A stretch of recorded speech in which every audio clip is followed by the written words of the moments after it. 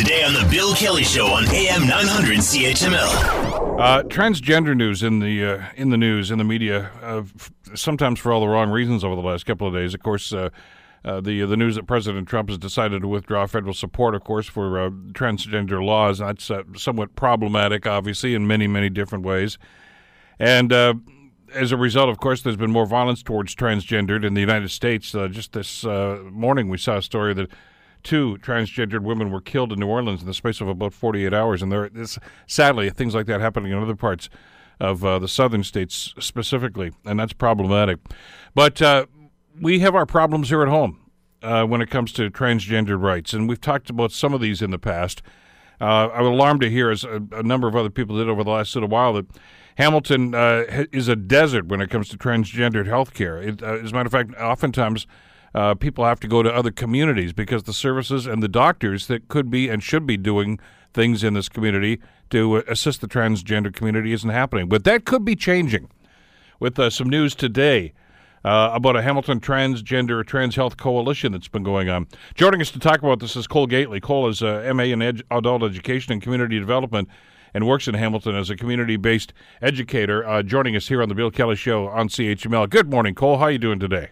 Good morning, Bill. Well, thank you. How are you? I'm doing fine, thanks very much. Lots of stuff on our plate these days. I want to talk a little bit about this network and this. I want to talk about health care for transgender people. And I was alarmed to hear about actually how there seems to be a real deficit of that in the Hamilton area. What's going on here? Well, I think that there's,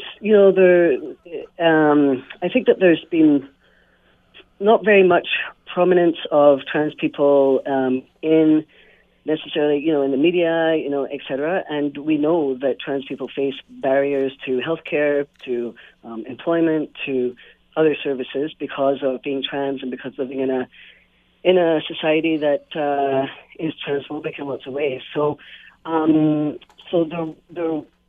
we do have one of the most famous trans doctors in town in the world, actually working in Hamilton, Karis Massarella, who actually opened up a clinic in St. Catharines at Quest Community Health Center a few years ago. Mm-hmm. She's there once a week, and she has a wait list right now, so that means referrals are closed, and she has about 1,000 patients on her roster who are all trans, most of whom are from Hamilton. So a few of us, I'm friends with Karis, Dr. Massarella, and we were talking about we need to, increase the capacity or, develop the capacity in Hamilton to provide good quality trans healthcare. I think a lot of the problem has been that people, or doctors, physicians, etc., have felt that there's an extraordinary amount of mental health support that needs to be in place, etc., when that's actually not the case. Often, trans people, if they are facing mental health issues, it's often a result of facing discrimination and stigma and social exclusion. So when we actually reduce the barriers or get rid of the barriers altogether for people to access healthcare and other services, then people's outcomes are much better and people are much happier, and then they can just get on with their life. But one of the things that exacerbates the stress that could happen as a result of that, though, Cole, is lack of resources for things like hormone prescriptions, transitioning, things of this nature. I mean, if there is no medical assistance to help people go through that, that's only going to increase those chances of people, getting extremely frustrated and stressed out.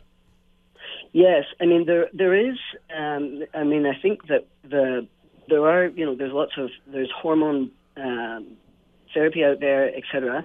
It's financially prohibitive for many people. Trans people face, barriers to employment, etc. As I was saying before. So there are financial barriers there. OHIP does cover, surgeries, etc. The basic surgeries.